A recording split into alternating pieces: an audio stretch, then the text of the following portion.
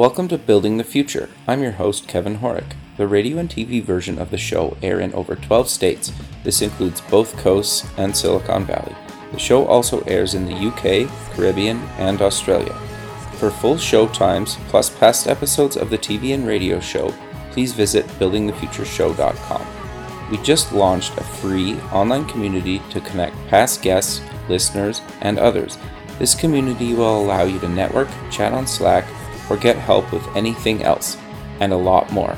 If you're interested in joining the community, buying some merch, sponsoring the show, or signing up for the newsletter, please go to buildingthefutureshow.com. The show is a proud media partner for the 11th Annual Media Excellence Awards, which are produced by Access Entertainment in Los Angeles, California. The Media Excellence Awards are recognized as the most influential awards show honoring innovation and leadership in all things mobile entertainment, lifestyle, and technology. For more information on how to submit to these awards, please visit mediaxawards.com. Welcome back to the show. Today we have Chad Gabriel. He's the Sherpa of Purpose. Chad, welcome to the show. Hey, Kevin. How are you, man?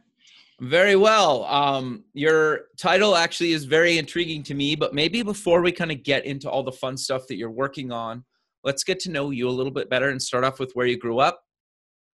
Absolutely. Yeah. So I grew up in the south suburbs of Chicago. Okay. A regular kind of suburban kid. Loved playing outside, riding my bike and that kind of thing. And, I was pretty active in baseball for most of my youth. And, today I coach Little League travel baseball out here. Oh, nice. Went off to the University of Illinois and studied electrical engineering there. And okay. What got you into that, out of curiosity? How did I get into that? For the wrong reasons. For the wrong reasons, man. So driving around, with my parents, we didn't come from a lot of money, but I'd always ask, hey, mom and dad, how do people, who has those houses, the big, the starter castles, and interesting doctors, lawyers, and engineers. And okay, so that's in the back of my mind as a kid growing up. And, it's always that, wow, those are fabulous. And also math and science were always really just easy for me. Critical thinking, that kind of stuff, just enjoyed Legos and tinkering. And so, yeah, and U of I, one of the top engineering schools in the country, and figured, what the heck, let's try to get one of those big houses and see where that goes. And like I said, what I would today, in hindsight, I'd say the wrong reasons. Interesting. Sure. You mean in the sense of chasing money? Is that fair? Yeah, exactly. Not following my heart, my passion, and also largely not being clear on what that was back then. So, yeah. Okay. So you graduate, walk me through your career kind of up until what you're doing now. And you actually decided to go back to school, which you're currently in, correct? Well, it's an executive scholar program that I do kind of part-time at Kellogg here. It's it's a kind of a 1-year boot camp type of deal, once a year boot camp. Okay. Yep. So I was about to graduate. I'm a senior at U of I, and I had done some internships with the power company out here, and a couple others with some IT firms downtown. And, it got to a point where it's like, oh man, I don't want to be working with circuit diagrams and schematics, and sure. Generally want to work with people who are more outgoing. And I also want to use more of my kind of artistic creativity, just whether it's graphics design or music, whatever way I would express artistically seemed limited in that career path. So I'm freaking out now. I'm 4 years into college at U of I, the hardest 4 years of my life. And talked to my guidance counselor, and he's like, Chad, don't worry, man. He's like, you've taken a lot of computer science classes. I graduated in 2000. So okay.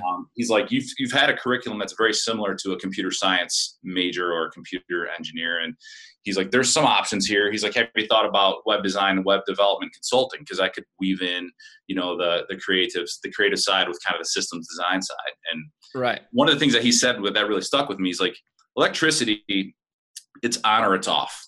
Programming, it's if or if not. I'm like, I didn't really appreciate that at the time, but it was so true. Very true, right? And yeah, very much so. Yeah, interesting. To be able to step back and say, I can still design and develop complex systems. They just don't involve wires necessarily. You're talking about front end, back end, database stuff, and sure. So I decided to do my senior design project for the U of I electrical engineering program for people to basically check out oscilloscopes and multimeters and whatever tools they need for the lab. And so that was my first venture into web development, application development. And I loved it. So yeah, I got hired out of school by March 1st, which was a US Web / Whitman Hart merger. And as a consultant. And at that time, again, a lot of kind of volatility in the market, lots of money, lots of people growing quick companies. And so March 1st, 6 months after I started, went bankrupt. And, oh, wow. There were checks that I had been written that wouldn't clear. I was engaged to be married. I was just starting my first mortgage payments on a townhouse that my wife, or my soon-to-be wife, were having built, and my first round of car payments. So I'm freaking out, right? And 8 days later, I get a job offer here at Tuthill, and I've been here ever since. So that's 17 years ago, over 17 years ago now. And I was hired as essentially what we call a webmaster back in the day. So sure, I remember those days. Yeah. Right. So that was or multimedia specialist or something along those lines, right? Right. Yeah. Exactly. So that was my kind of venture through school into IT, right? Okay. And then about 10 years into my IT career here, I'd advanced into kind of a team lead, a manager, and then a director of application development. And I really got to a point where I felt a little empty. I wanted more fulfillment in my career. And so I talked to Jay Tuthill, who I was reporting to at the time, and Tom Kermazzi, who's my boss now. And I said, look, I really love to have more fulfillment in life. And I do want to run my own business one day, whether it's my own or one of Tuthill's. And sure. Within 2 weeks' time, basically they're like, we have to get you out of IT and into corporate development. And we want to start a branding role. I've done leadership facilitation and stuff. And so our brand is centered around our people. So that was one logical reason to take an IT guy and put him into branding.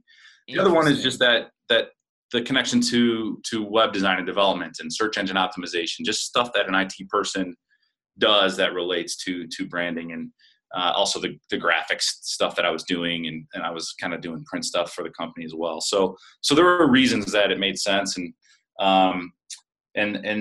so that role I was in to help kind of balance Tuthill's brand with our product brands and to really tell our story. And sure.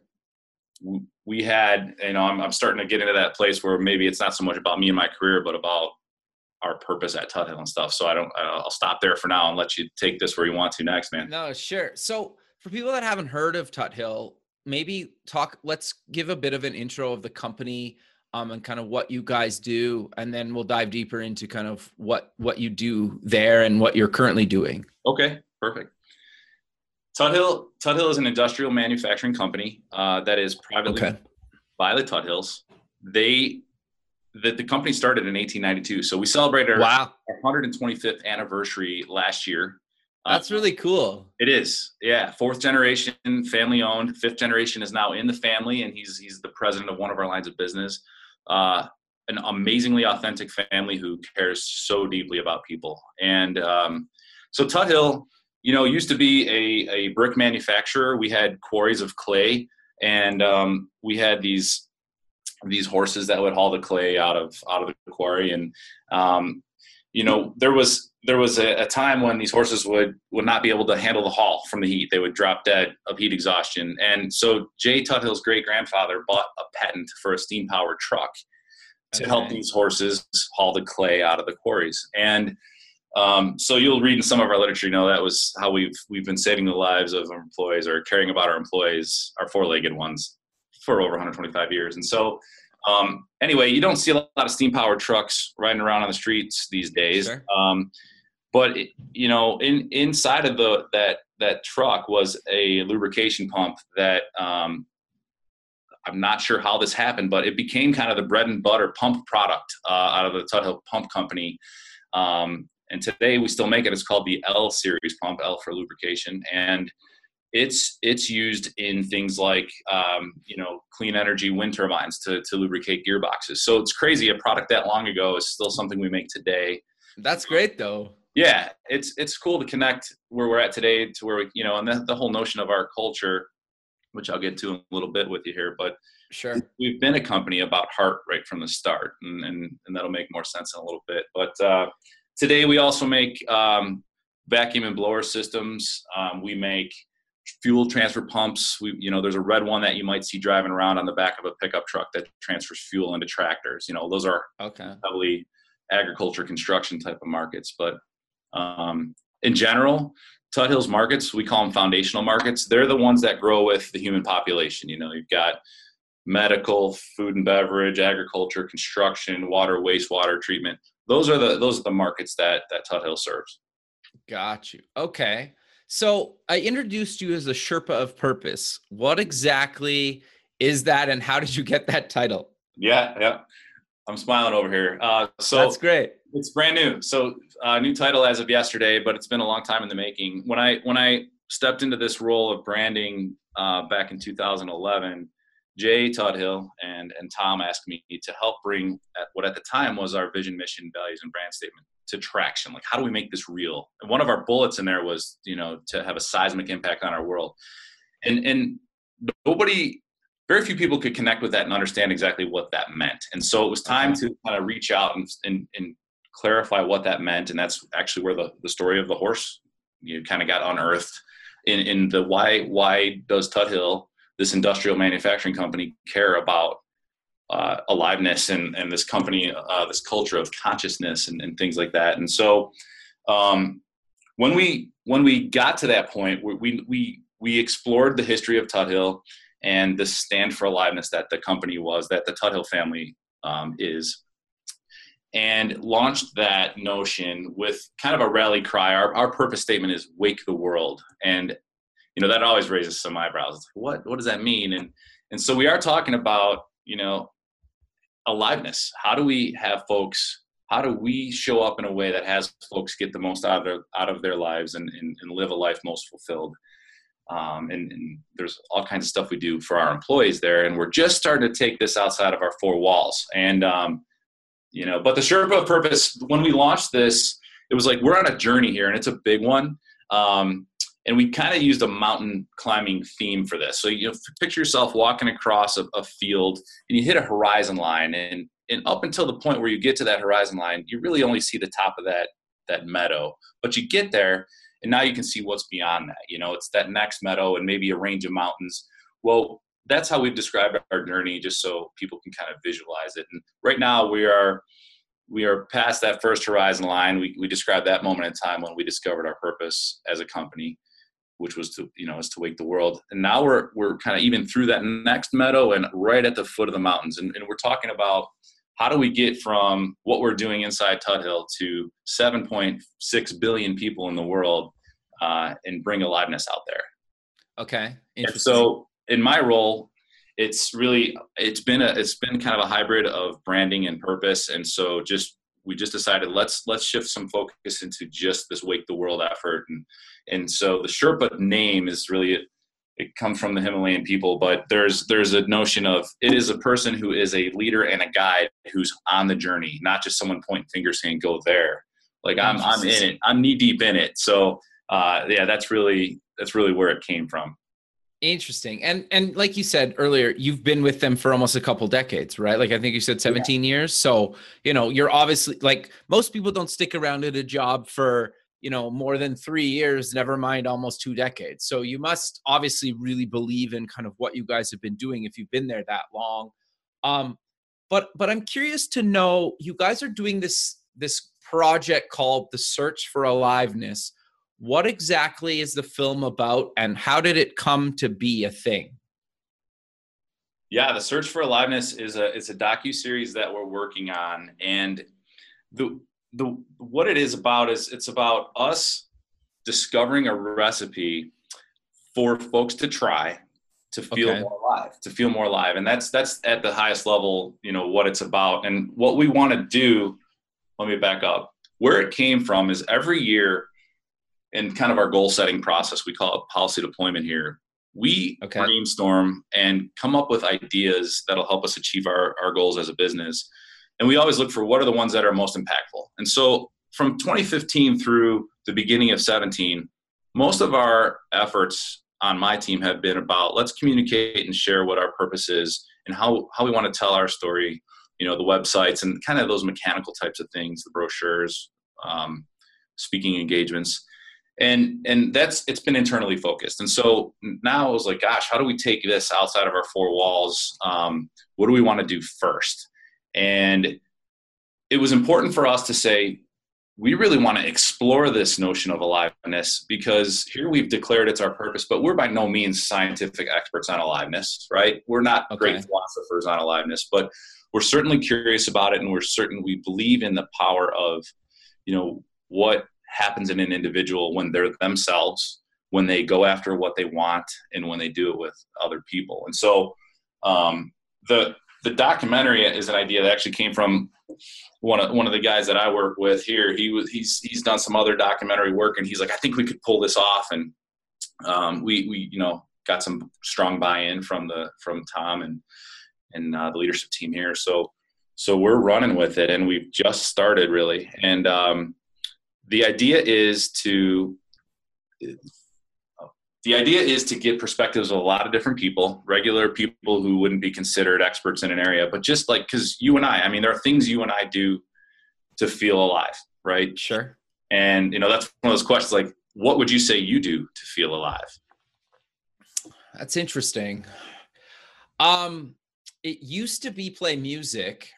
Lately, I think partly is just like, I have a couple young kids. I think just spending time with them is really kind of been more fulfilling, I think, than a lot of things in the past. Mm-hmm. I also think partly doing the show, right? Because just being able to talk with people like yourself that are basically putting themselves out there, right? And kind of being vulnerable and having real conversations about what they're up to, right? And kind of just being real about their kind of ups and downs, the good and bad, the kind of struggles of some of this stuff, because and we'll get into this more later, but the kind of social media side of like everybody posts like a highlight reel of their life where there's people that spend hours planning their like Instagram photos, or their 3 or 4 of them, to make themselves look like they have this perfect life, right? And people buy into that or get depressed because like they don't have this perfect life that some of the people they follow on Instagram have, right? But we all have problems, no matter how kind of rich, poor, or what part of the world you in, right? And so for me, I think just kind of discovering that and really realizing that makes me feel kind of more alive. I know it's kind of a long answer to your question, but it's great stuff, man. I mean, I'm hearing elements of aliveness, and I'll go there in a little bit, but you talk about connection with your family. You talk about purpose and sending a big message through your podcast, and then music might tie to something like energy or just being present and in the moment. There are facets of aliveness that we'll go out and explore with regular people and ultimately thought leaders. So if there are any like thought leaders that you're like, I am absolutely a thought leader, and I absolutely deal with aliveness. I teach people about it. I know about it, thinking about people who really know about oxytocin, kind of the physiological side of aliveness, or the neurological side, or even just like the wellness side, yoga instructors, meditation experts. These are people that, we want to connect with and get their perspective, so that ultimately we can blend that with just kind of the everyday person's view of what that is, and craft a recipe that people, when watching the docuseries, can say, I want to try that. That works for others. I've always wanted to try that, but I haven't. And then hopefully find some stuff that's just way out in left field. Like we never thought of that, and some of the things. Yeah. So it's not meant to be like establishing us as kind of quantitative experts in aliveness. That's absolutely the opposite. It's more very heart-based, qualitative. Let's just get the human perspective on this term and get it out there, because it is a choice. It's something that I think we all have the ability to add in our lives, this notion of aliveness. I think about our parents, and even you as a young parent, like, I've got a couple kids too, and our parents teach us how to walk and talk, right? Yeah. Our teachers teach us about math and science and a bunch of other topics, reading and writing. Our coaches teach us how to be good athletes, how to be competitive, how to be good teammates. But who in the world teaches us how to get the most out of life, how to feel alive? And as I think about that, I do believe it's a very unique journey. It's up to each and every one of us to teach ourselves how to feel alive. Interesting. And given all of the distractions that we are in front of every single day, I mean, how many screens are like facing you right now? Oh, you don't even want to know. I do. There's six. There's six looking at me right now. I'm not kidding you. So, and you know, here I hear things like multitasking is a myth. I mean, just the idea of overwhelming amounts of information flowing at us. When do we slow down enough to think about this kind of stuff? And this docuseries is truly meant to, in this crazy chaotic, you know, state of technology, this time that we're in, it's easy to become disconnected from other human beings, and it's easy to be distracted. So let's slow down and just think about it, because we've got this one life to live. What do we mess around with here? Let's think about it. And that's what's at the core of this exploration, this docuseries. Interesting. So you're basically just trying to get people to think about kind of how they want to live their life, try to find some kind of, it sounds, aliveness to me is partly like happiness. I think they're kind of tied together. Would you agree with that? Oh, I'm so glad you went there. So yes, now aliveness is tied to happiness, but that's a very small fraction of it. In fact, so when we talk about aliveness, there are 5 pillars that we're going to go and explore. And the questions that I'll ask these people that we're lucky enough to sit down with for the interview process, they will be around these 5 facets. So one of them is connection, whether that's other human beings or with nature or even like spiritual, right? We want to explore that. One of them is energy. So that is really about, do I have the energy required to do what I want in life? And that there's a lot of wellness component in the energy one. So that's 2.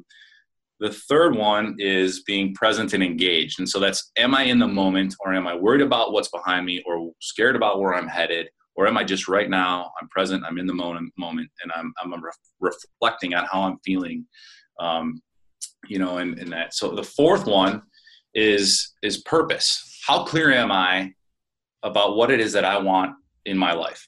Have I slowed down to think about it? Have I named it, you know? And am I part of, you know, an organization that has a purpose or not? And does that align? Am I selling out on myself? Sure. And then the last one, which you touched on, so happiness, right? We look at the 5th category as, it's an acronym called SASHAY, which you may or may not have heard of, but SASHAY, no. It's at a high level, an acronym for the full range of human emotions. So SASHET, sad, angry, scared, happy, excited, tender.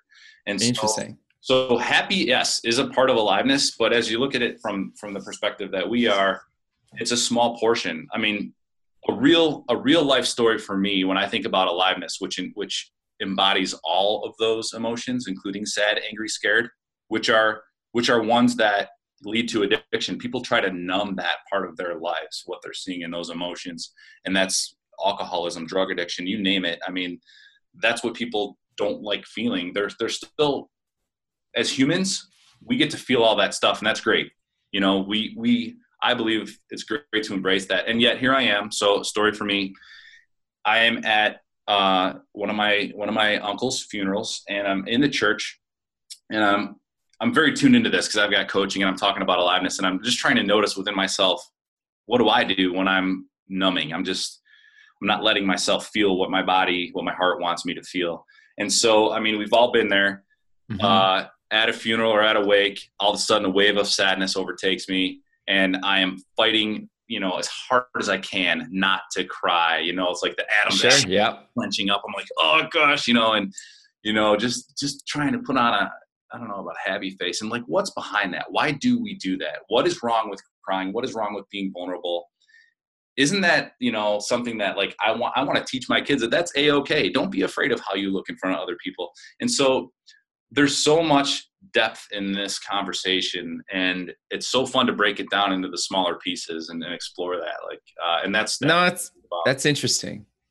Yeah. Cause it's kind of like how I think of it, and is basically when you're a little kid, you don't really understand what's kind of acceptable and not acceptable to kind of do in public, right? It could be kind of crying or, just like screaming at the top of your lungs, or, like at some age, you basically, somebody or you or whoever or society kind of teaches you kind of the do's and don'ts of what's acceptable kind of publicly. And I think to your point, like, and I would probably say this as kind of a male, like it's kind of not really acceptable to cry in public, right? In a lot of circumstances, I think it's kind of ridiculous. If you want to cry, who cares, right? But like, I think just like general, and maybe it's a very overgeneralization, I think kind of it's not really, you kind of maybe would get looked at funny, or kind of maybe even get made fun of for crying in public. Yeah, maybe. Like, which is crazy, right? Well, yeah. What's with that? Where did that come from? Why who cares? Why does that perpetuate? Yeah. I believe that it's because we're not thinking about it. For me, so much about, aliveness is awareness and choice. So like, I know about it. What am I doing about it? And when I do nothing about it, that's also a choice. And just here's one for you that I love. And, it's this notion of the conditioned human versus the human condition. And okay, I think that's what you're speaking to. It's like, gosh, there are just some things like, how in the world did it ever become quote unquote wrong to cry in public? Or, they're just examples of things that we've put in a box and left there in this world. Yep. And why not dig them out and re-explore them and see if that's really what we want today. That's that kind of looking forward mentality that I believe aliveness has a lot to do with. Interesting. So before we kind of dive a little bit deeper into what you guys are doing, why does Tut Hill care about doing a project like this? Because obviously, I can see how they tie to what you guys are doing kind of from a corporate side of things, but it's very much a bit kind of away from kind of obviously your traditional kind of business model. So why would they want to actually do a project like this? Yeah, man, great question. And so we've got this document, we call it our compass. It's a pretty progressive vision, mission, values, brand document that really guides us on our way. It's at the start of every conversation, all our goal setting. And when we talk about projects like this, so we've got this notion of we're an ingenious company, and that company exists to support flourishing families and spirited communities. And so talking to our employees who are, 600 extremely hardworking, dedicated employees of Tut Hill that are, all over the United States, a little bit in China, a little bit in the UK. These people are providing the fuel for our rocket to do things like this. So the notion of waking the world is a very selfless, I'd say, legacy-driven purpose and intention that Jay Tut Hill and his family, he wants to create that for the Tut Hill family so that, we're not going to reach 7.6 billion people in my lifetime. God, that'd be amazing if we did. But, sure. The idea is Tut Hill's here for a long time. We've got a clear purpose as a company, and the pumps and things that we make and sell are really the fuel for the rocket. This is our first, like I said, external facing effort. It is almost like a public service project. And we believe in it because the leadership retreats that we have done here since 2004 have untapped potential in so many people. And it's shown up in ways like, a woman who's worked in the shop floor for essentially her entire adult career, people in communities that are employed by factories often work in the factories, A, because mom and dad work there, B, because that's, it's close to home and it's a good paycheck, or there's a number of reasons, but they often sometimes just like level out there. That's the pinnacle of my career. I've made it. That's what I'm going to do to make a living. It's what I know. And breathing a little bit of this purpose and aliveness into these people's lives where they otherwise wouldn't be looking for it. We call that, creating space for hearts to thrive. They then get to see, holy cow, I do get to make choices that shape my life and where I go. I'm not just being pushed along by the river. I get to surf this sucker, and so this one woman on the shop floor, again, she went through our retreats and decided she wanted to kind of stretch herself a little further and had always had interest in being in the Air Force. So she took a test to, I think, be a mechanic in the Air Force and did really well on it. And they said, you could be a lot more than a mechanic. And so her career advanced, she left the shop floor, went into customer service, and then ultimately she left and she's in the Air Force Reserves now. So interesting. It's really cool to see, we'll hear stories about, you saved my marriage. And it's not us who saved our marriage. They saved their marriage, but their awareness of how to approach the situation might have done that. We've also had stories of, what you taught me helped me to decide to get out of my marriage because I wasn't happy, and or to spend more time with my family, or to leave Tuthill. Like, we've had people leave Tuthill because of the clarity they've obtained by slowing down and thinking about what they want and the choices available to them. And so that's really cool stuff. And again, taking that and the awareness that exists around aliveness out into the forward world, we want to see what becomes possible there. We don't know what kind of partnerships are going to come knocking on our door. Not like, transactional partnerships, like who's out there that might be able to help us do this, and what are we doing, and there's still some questions we have to answer, but the idea is we're much more than a for-profit company. We believe we can have an impact much greater than making pumps and, making money. No, I think that's actually quite fascinating. And you brought up something that I think not a lot of companies care about, is like they're always so focused on kind of trying to keep their people, at kind of no matter what cost, and if that person's even miserable. But what you kind of mentioned is actually something that's kind of fascinated me lately, is like, if your company helps somebody either find something new within the company and they keep working for the company, or if they find something in themselves and they kind of move on, they will always remember what your company did for them in their life. And yeah, they might come back at some point and work for you, but they will recommend their friends and family and others probably for the rest of their life to come work for you guys, because of the positive experience they had kind of working for you, and even kind of, letting themselves kind of walk away from your company. Right. And I think a lot more companies need to think about it like that, because it's kind of crazy to think that you're going to start a company and nobody's ever going to leave. Right. Like, in the history of kind of since business was a thing, basically somebody's left a company at some point for some reason, good, bad, or other. Like, so I think just kind of adopting that and kind of accepting that, like you guys have, is actually really innovative in itself. It is. It's, the whole idea of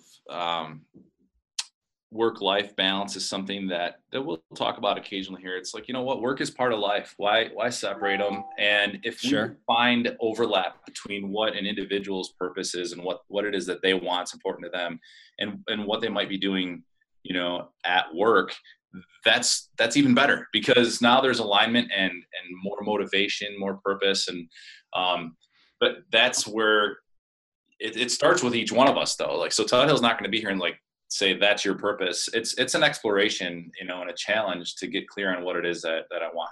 How often have you sat down and be like, what do I want? And answer that. Yeah, it's pretty rare, right? I think a lot of people don't do it very often, if ever. Right. And then take it a step further. Why do I want that? Yeah, exactly. Yeah, interesting. So what types of people are you looking for to actually have in the project? Well, yeah. You mentioned it quickly, but I want to kind of dive a bit deeper into that. Absolutely. Yeah. So we started by, kind of paring down a list of personas that we want to interview for reasons that, in our conversations, we believe would be interesting perspectives on aliveness. And so some of the examples of that would be a military service member who's seen combat firsthand and maybe has even taken a life. Okay. What is it that their perspective on aliveness looks like? There are, we all know that the burly dude who doesn't want to talk about the touchy-feely stuff, and but maybe deep down they have a huge heart and are really interested in exploring the touchy-feely stuff. They just don't like talking about it. So want to try. That might be a tough one to get. How about those millennials? I mean, they get a bad rap, and it's like, what a bummer for them. And like, how can we find a millennial to explore what aliveness looks like to them, just so we have appreciation for that, and maybe break down some of the stereotypes that generation faces. The adrenaline junkies, how does aliveness show up for them? The people who are skydiving and things like that, want to look at someone with great celebrity, someone with some pull there. Like, how does that impact their lives? They can't walk in public with their family, for crying out loud. And so what's their take on it? And as I go back to those 5 categories of aliveness, I think diving deep into those would be really kind of eye-opening. And I believe deep down there will be some, regardless of class, culture, race, religion. I just want to see, like, is there a set of universal things? It just doesn't matter. These are the things people do to feel alive. And that's where we kind of start to get to that. What's the recipe we're going to craft and share at the end of this exploration? But yeah, interesting. Yeah, we have this list. It's on the searchforaliveness.com under casting call. And we're looking for people that want to apply to be interviewed, and we'll come to you. We'll come talk with you. We want to see what it is that you do to feel alive, if you're willing to share that. And if it's not you, but someone that fits these, recommend them. I mean, we're going to call people, and like I said, we're just getting started here. We've only done 1 interview so far. Okay. And it was with someone that lives in extreme poverty in Mexico. We went down there and talked to her to get her story. So really, really cool. Okay. And then the thought. So you're looking for people globally. Is that fair to say? Absolutely. Interesting. And you'll fly anywhere. Yeah, man, within reason, we can get there. Sure. And no, that's really great. That's why I think just coordinating all this and finding the people in itself is quite a challenge, right? Yeah. That are willing to kind of talk about it. Absolutely. It is. And yeah, so we just did the press release on this about a week ago, and I think we've had, I'd say, just 5 or 6 submissions of people who are like, yes, I am this person. And, we're going to get into that phase of screening, kind of. We go talk to them and see what their story is and why this was attractive to them. And yeah, that sharing requires vulnerability. It absolutely does. And like you mentioned earlier, people are more prone to sharing the good in their life, the happy in their life, not the garbage. And so we're not looking to make this, the showcase of everyone's garbage, but we want it to be real. We want it to be unfiltered. And sure. Because I believe too, authenticity is a part of aliveness. And that's being okay with who you are and your truth, your story. Sure. So we talked a bit about kind of disconnecting before we kind of started recording. What does that kind of mean to you, and how does that kind of fit into the aliveness that we've been talking about? Yeah, disconnecting. Oh my gosh. So for me, I have felt, raising 2 young boys, I have felt the shift of say disconnection and lack of interest in exploration. And so the way that showed up for me was, you guys have seen the small babies who could just barely sit up on their own, interact with an iPad, right? Like it's there. It's the built-in babysitter. And if it's not the iPad, it's the phone, or it's the DVD, whatever. I mean, you're streaming Netflix, it doesn't matter. That and social media has made it so easy to be disconnected and still feel like you're living.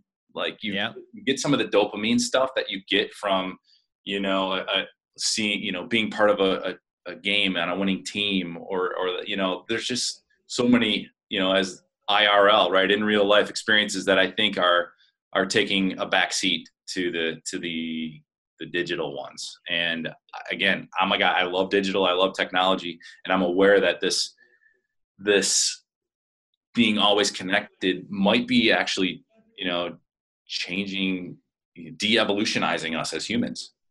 Interesting. I don't know where that's going to go. I'm not the scientist, but holy smokes, man. Short-term memory.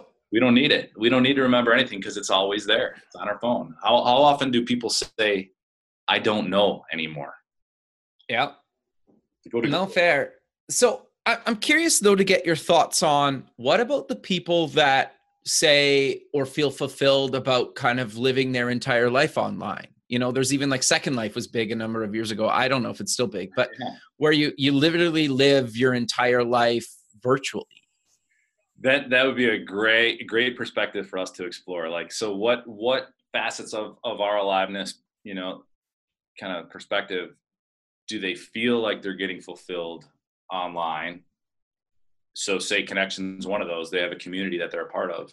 They might actually be experiencing the feelings of that, but what about the oxytocin side of it? What about the actual chemicals that are released in exchange between human beings when you're in close contact or you see some, so that's a great area of curiosity for me. I'd love to explore that. I'd love to. Sure. And I don't know what that perspective looks like because I haven't been immersed in that way with technology, Sure. So how do you disconnect personally? Oh my gosh. So I go fishing where there's no signals. So no, that's great. Yeah. I mean, we go up to northwestern Illinois and fish, and there's a cell phone tower up there that I don't have that carrier, and my signal stinks, and I love it. I go out there and I'm with my wife and my two boys, and we're floating around in the boat, and we're, just catching some bass, and not a worry in the world, man. That's the easiest, most straightforward way for me to detach. And again, it's because I can't connect literally. Sure. Yeah. So yeah. That's been great. No, that's rare. It's rare to find somewhere that you can't get cell service that you can kind of just hang out at. Right. Yeah. So no, I think that's great. Yeah, for sure. Another way, I mean, just self-taught acoustic guitar. I'd say I stink, but it's something it doesn't matter, right? It doesn't matter at all. And I always wanted to kind of play around a bonfire, and I've got a big family. My mom's one of 12, and we do annual family reunions. And so a few years back, I put together like a 26 song set, little Tom Petty, a little, Lumineers, whatever. And it took a ton of courage. But played some songs, sang along, and had the whole family going. And that's another, that disconnect to learn a song, to hold an instrument.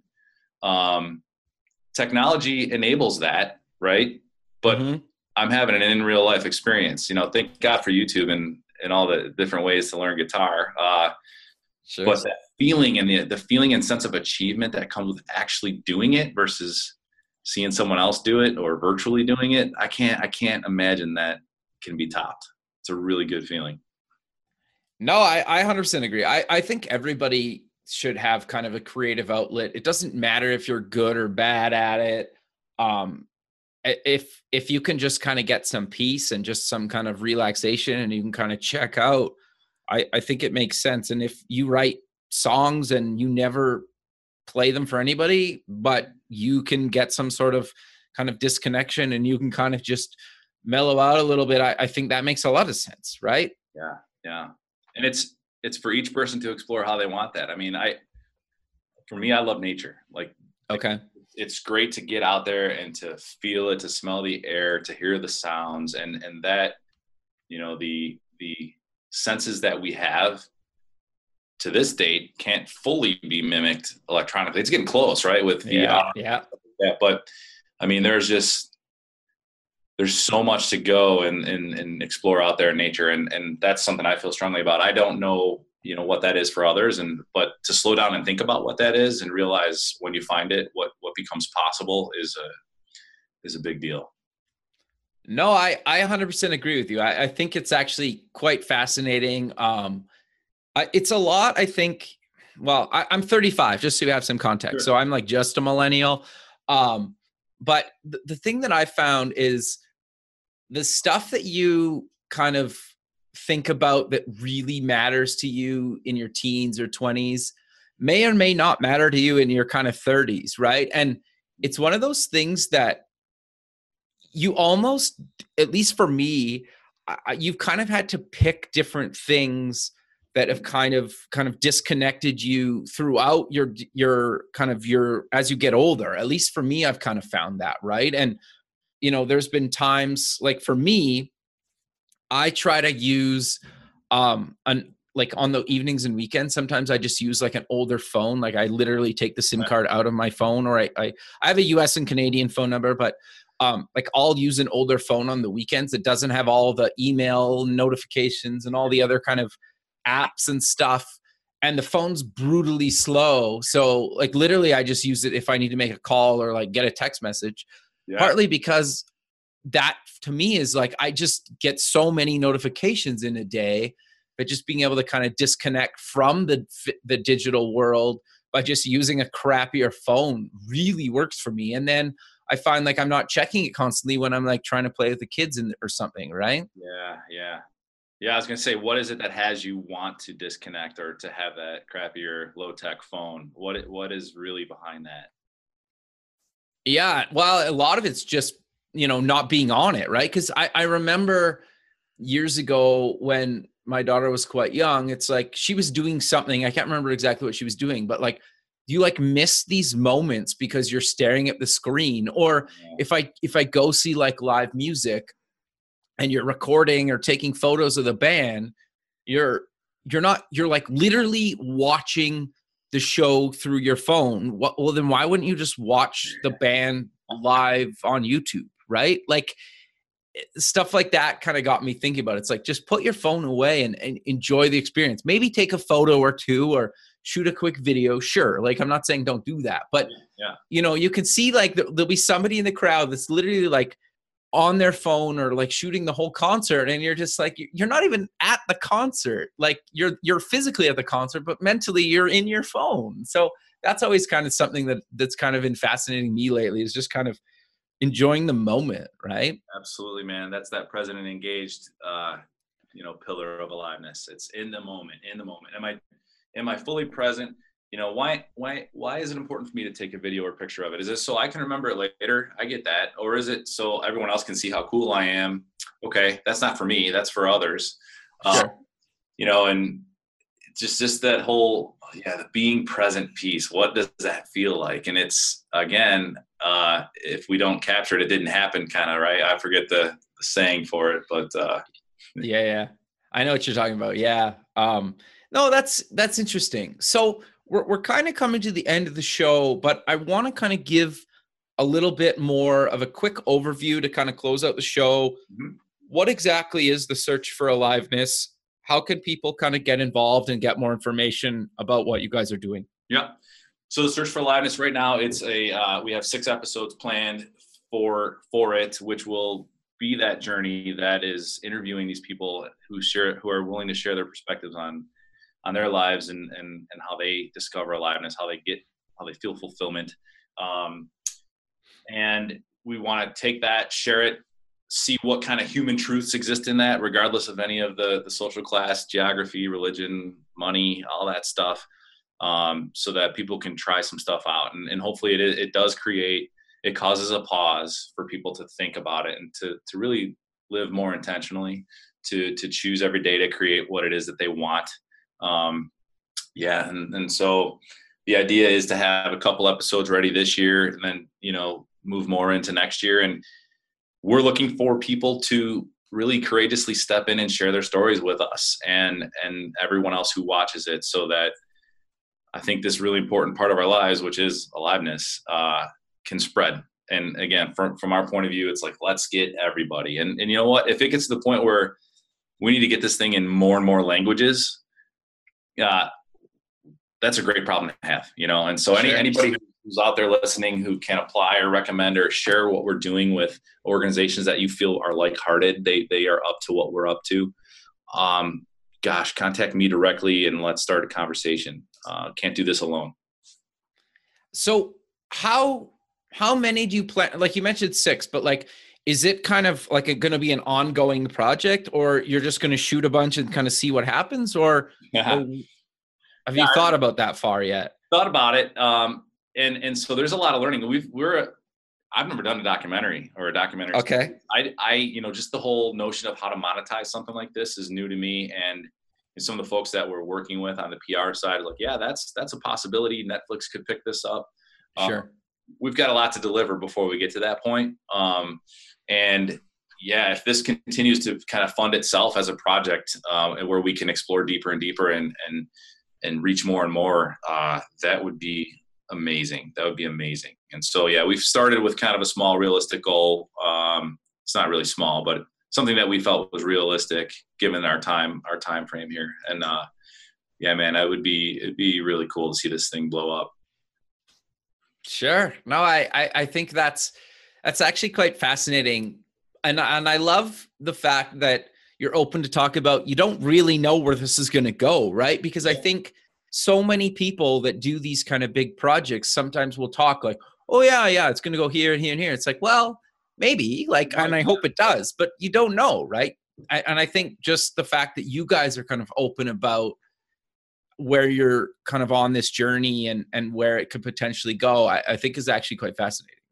You know, thanks for bringing that up again too. So we have this group of people here at Tut Hill. It's a team of folks that are coaches, and they're our Awaken You team. So it's like the Tut Hill University, Awaken University. Okay.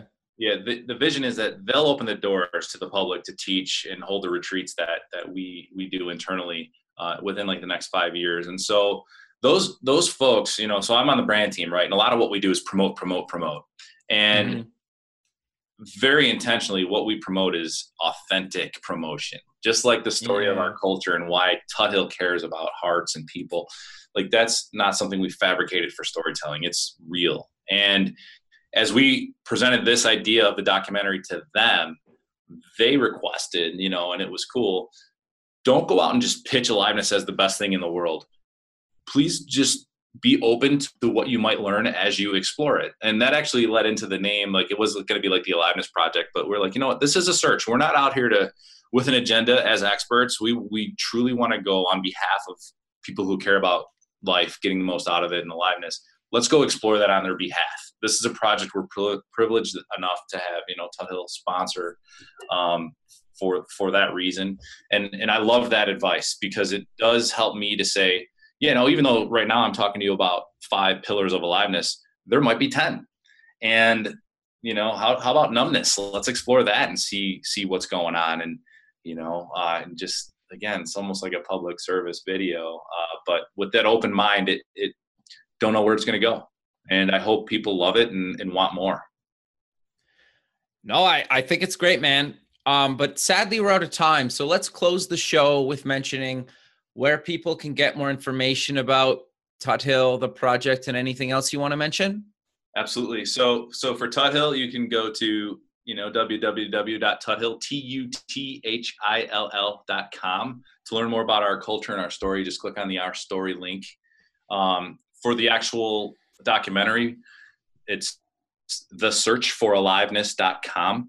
And if you're, you know, thinking about, you know, somebody that, or you want to see the roles that we're casting for, just click on casting call up at the top. Kevin, I don't know if you'll share my contact information, but feel free to do so along this podcast, so people can reach out to me. I'd love to talk with anyone who's interested or has ideas for us in this journey. Sure, man. I have no problem passing that along. Thank you. But Chad, I really appreciate you taking the time out of your day to be on the show, and I look forward to keeping in touch with you, and have a good rest of your day, man. It was my pleasure, man. Thanks, Kevin. Thanks very much. Okay. Bye. Bye. Thanks for listening. To join the free community, buy some merch, sponsor the show, or sign up for the newsletter, please visit the website at buildingthefutureshow.com. The music for the show is done by Electric Mantra. You can check him out at electricmantra.com and keep building the future.